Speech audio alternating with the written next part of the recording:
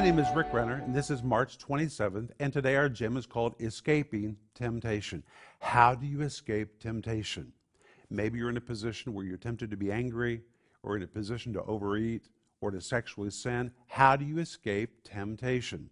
Sometimes we make it so complex. Oh, God, deliver me. God, send an angel. Do something to deliver me. But really, escaping temptation is pretty simple.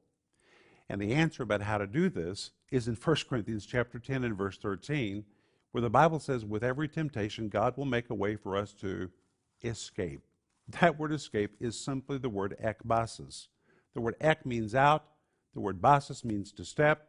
You put the two words together, it means to walk out. How do you escape? You use your feet. Walk away from the refrigerator. If you're in a situation where you're about to explode in anger, walk away from the situation. If you find yourself about to sexually sin, walk out of that environment. God gave you feet, and if you will use your feet, you can walk out of a situation just as easily as you walked into it. So if you want to escape your temptation, you have to use your feet. That's what I want you to think about today.